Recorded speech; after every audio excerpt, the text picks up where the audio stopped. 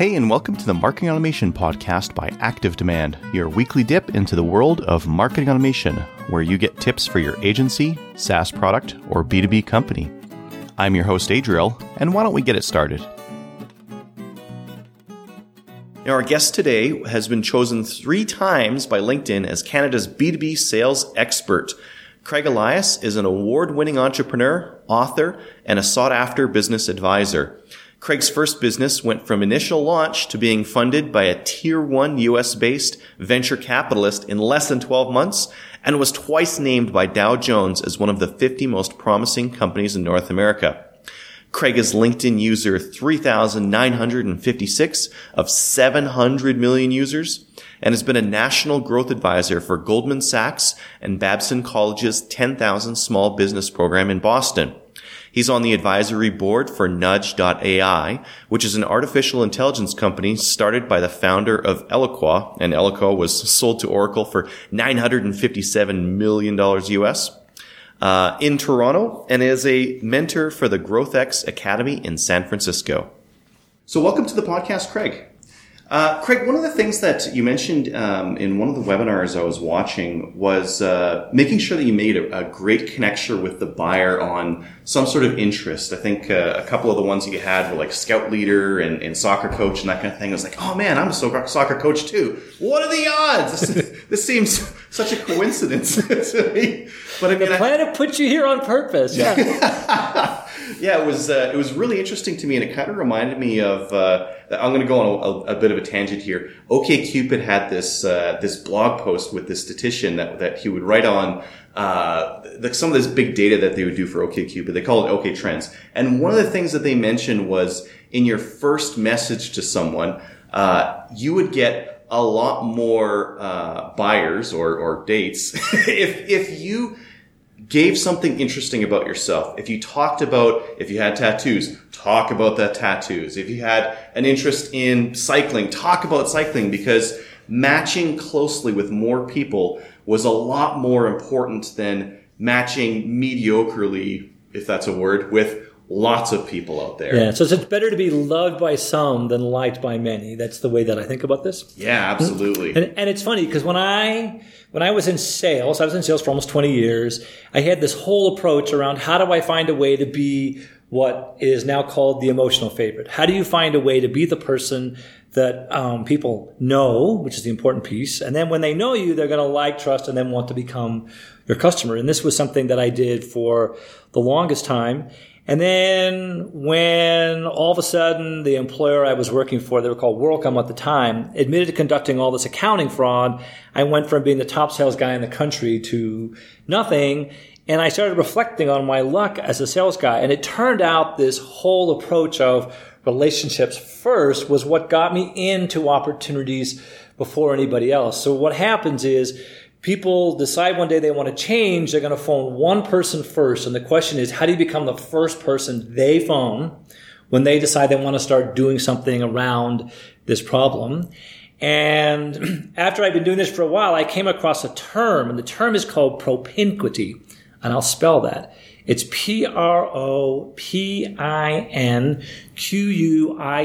And it stands for the impact of nearness. And it talks about a geographical nearness and a psychological nearness.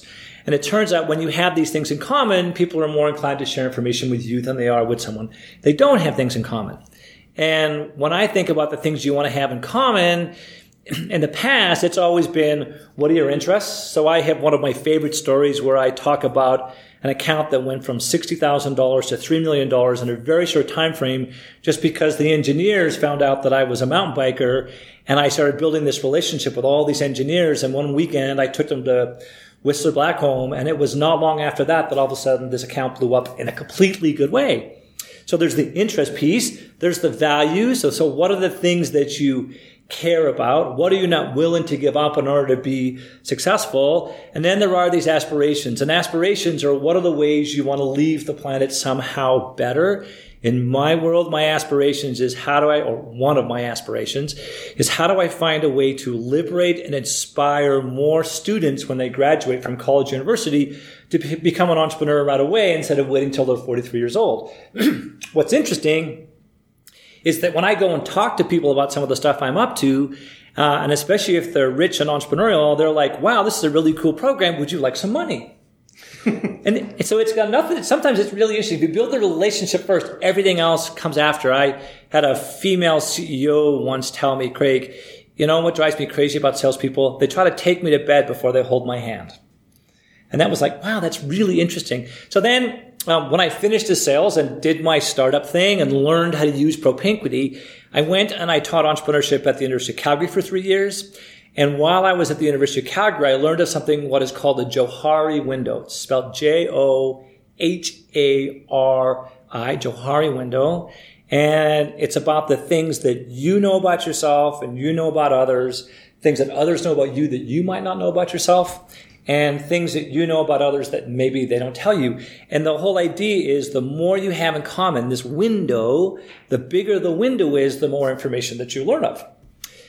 And this relationship piece is also something written about a little bit by two guys, actually, that I know. Mike Bosworth, very successful guy, sales trainer.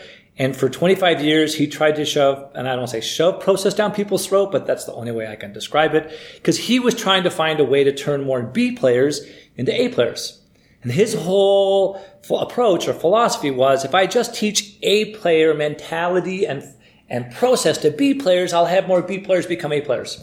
25 years later, he was like, that doesn't work. And what he's realized is it is the connection you build with somebody else, predominantly through the use of stories that allow you to build this connection with somebody else. And that's how more B players become A players. There's a really cool guy named Mike Harris down in Melbourne, Australia. He wrote a book called The 7 Stories I think every salesperson needs to tell. Mm-hmm. And one of them is tell your own story so you find a way to find these things in common with the other people.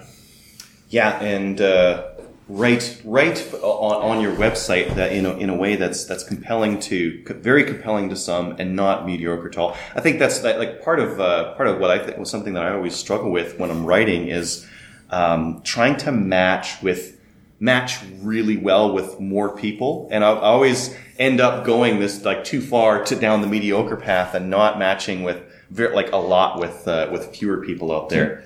It's always a struggle with writing. It's always a struggle with marketing and communications. Even when you pick your customers, because what I'm amazed at is people say, "Oh, I want everybody is my customer." Well, everybody could be your customer, but the question is, who's most likely to become your customer? And Jill Conrad says this. She says, "The narrower your niche, the fatter your wallet."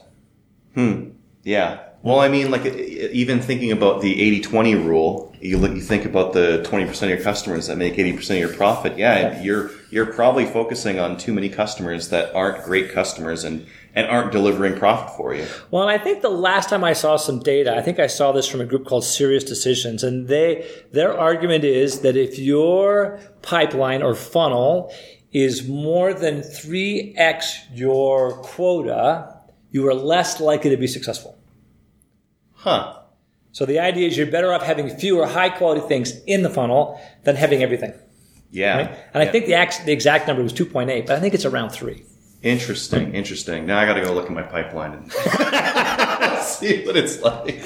Well, one of the other things that I found that was really interesting that you were talking about was finding those trigger events, those trigger points. I think you'd connected with one that I'm familiar with, which is Google's Zero Moment of Truth, or ZMOT. But tell me, like, what are some of the tips out there for some of the sales and marketing professionals that are listening on how to look for trigger events and when to know when they're at one? Good question. I think the first thing to understand. So I come at this approach of customer acquisition and retention around a cycle. It's not too different from the work that McKinsey has done. So McKinsey, about 7 years after I developed my stuff, came to the marketplace, built something. ZMOT was a couple years after that. Mm-hmm. But the way I look at this is a cycle.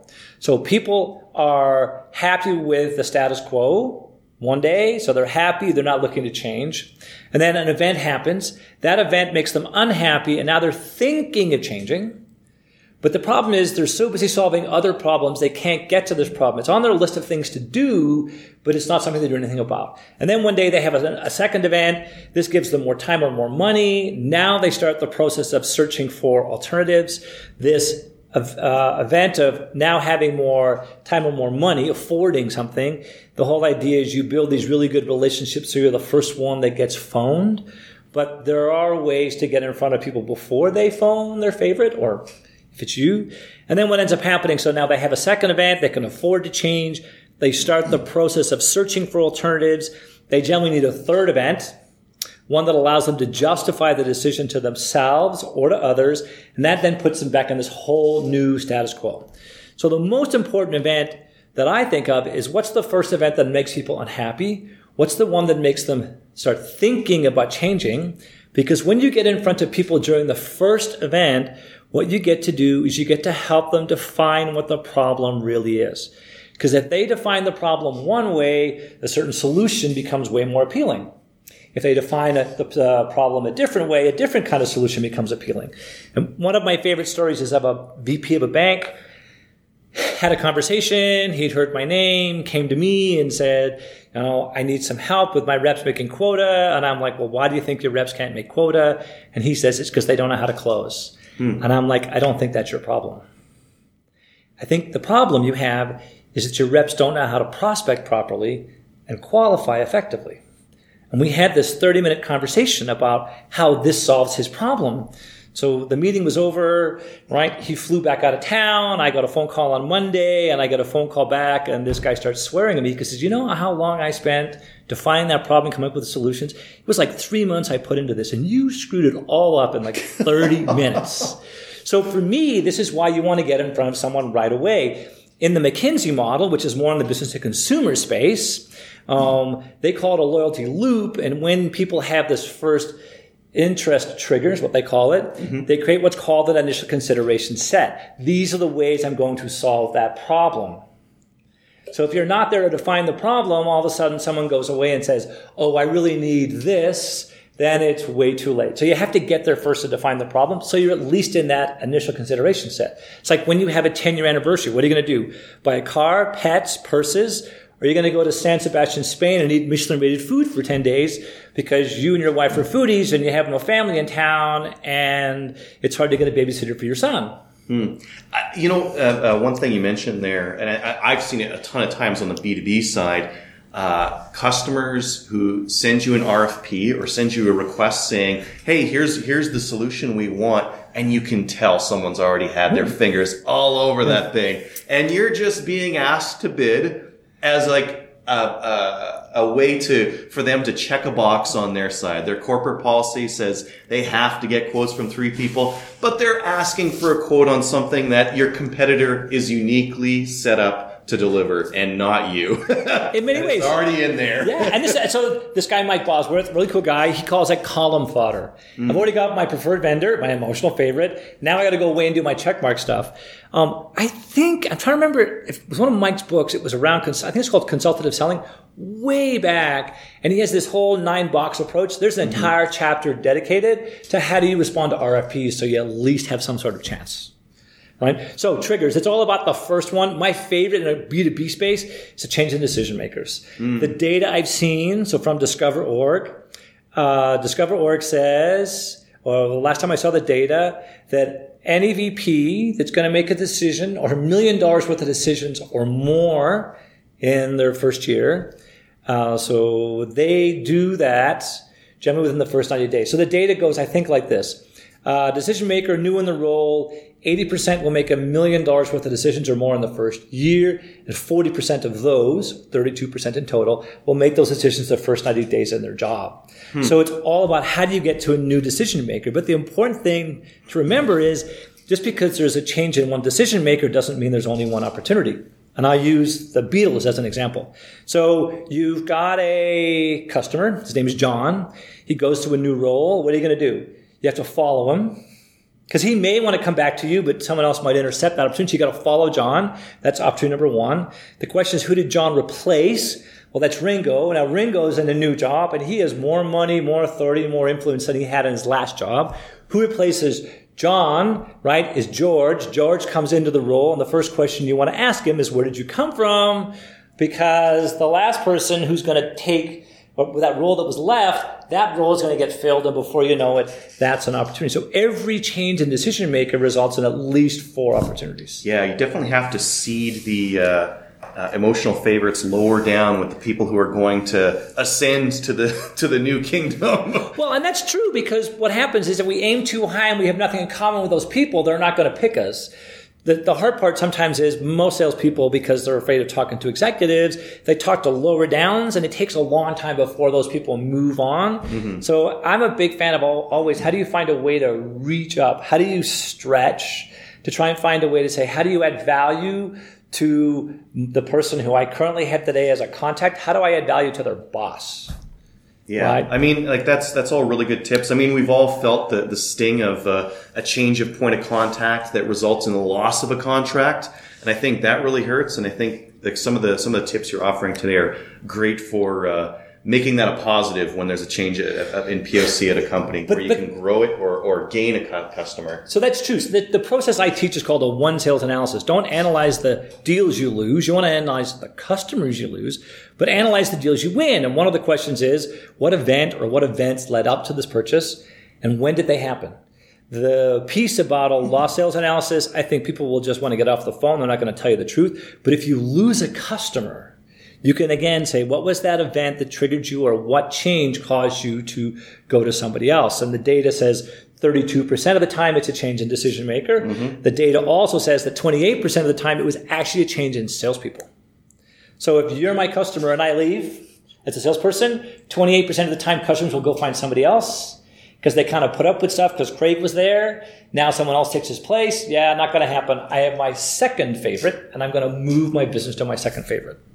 Yeah, that person that they connect better with. Yeah. Maybe while we're talking about getting new customers, there's this concept of inbound to outbound that you cover. Why don't you tell us a little bit about that? Yeah, so I'm a big believer that the purpose of anything inbound is to be able to do outbound stuff. Mm-hmm. I'm also a big believer that if you're going to create content that people find compelling, you have to create content that tells them how to avoid mistakes. So the top 7 ways to choose the right vendor, 7 ways to avoid this, because people are more likely to act in order to avoid a negative than move towards a positive. So now they're going to come to your website, fill in a form. The data from MIT says you have to phone that person back within 5 minutes or less. And if you do it in 5 minutes versus 30, you are 900% or 9 times more likely to actually talk to that person if you phone them back in 5 minutes or less. Now, the question that comes to me all the time is, well, what questions should I be asking? Because more times than not, people pick up the phone and try to sell you something, but you're not ready to buy yet. So I'm a big believer of asking a few key questions and always asking the same 3 questions to get the conversation started. So, hi, Sean, Craig here. I saw you filled in the form. Can I take 2 minutes and ask 3 really quick questions? The answer, I don't remember anybody ever saying no to me. Been doing this for a long time. So question number 1 is, did you get the email that had the resources that you were looking for? Because maybe it ended up in spam or something else that didn't happen. The second question is, I'm curious how you heard about this content. Like, what resonated when you saw it? What was the thing that you were kind of looking for? That's what I want to hear. What resonated when you saw or heard about this content? Get a little bit of research out of that first research, call. Yeah. Like, I've heard of this strategy called smarketing. How do I combine sales and marketing together to be more effective? And it was in my research of smarketing that I found you. Or I heard of trigger events and I heard about you. So I know what it was that people were looking for, and I can keep track of that. Yep. And then my last question always is, and I say it the same way all the time, I'm curious what happened recently that made that content more important or more relevant. And what am I listening for? What the trigger event? I'm listening to that event. And if I know it's an event that makes them thinking of changing, then I say, well, can I ask one more question? And the question is, I would love to find a way to, talk about this for, let's say, 20 or 30 minutes. Can I get some time next week?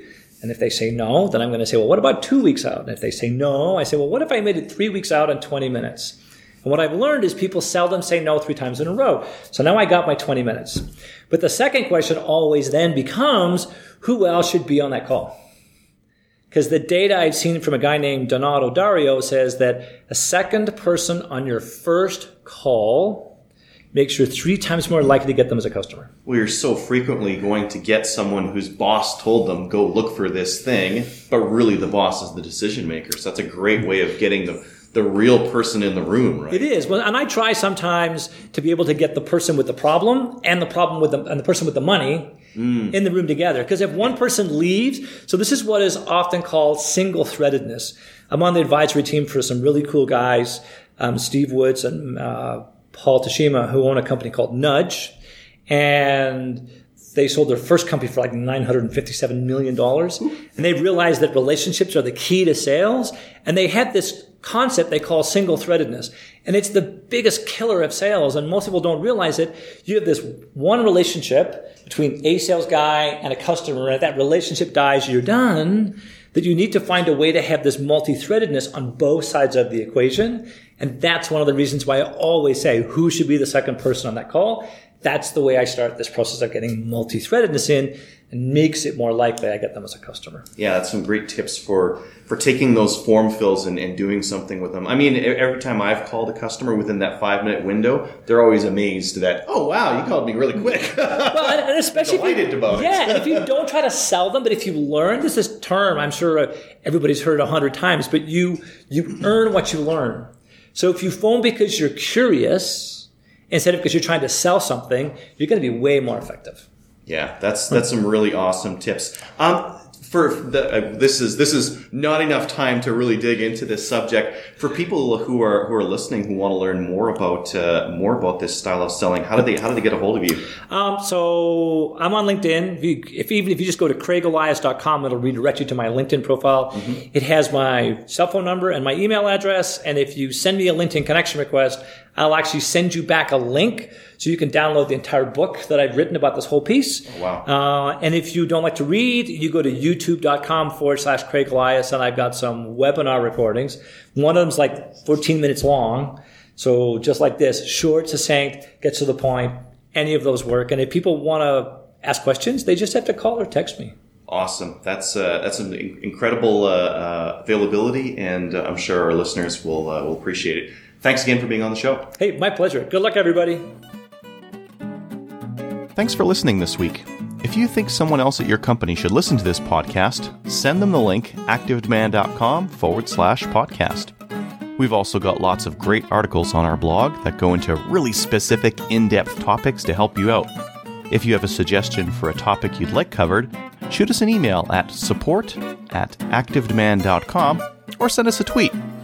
Thanks again for listening, and have a killer day making your business better through automation.